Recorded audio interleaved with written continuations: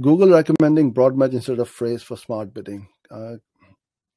Mike, this is something which you need to test. I would test it. We are getting more and more better results using broad match as well. So don't dismiss it. That's what I'm going to say. Because, yes, going back 2-3 years, I would have said stay away from broad. But not anymore. The algo and the AI is getting better and better. So don't dismiss that.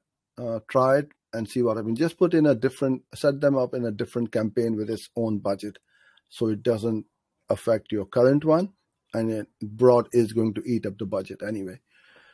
So it won't interfere with your current one, and see what happens. And then again, as I said earlier on, be very aggressive with search terms which are not relevant to your product or service.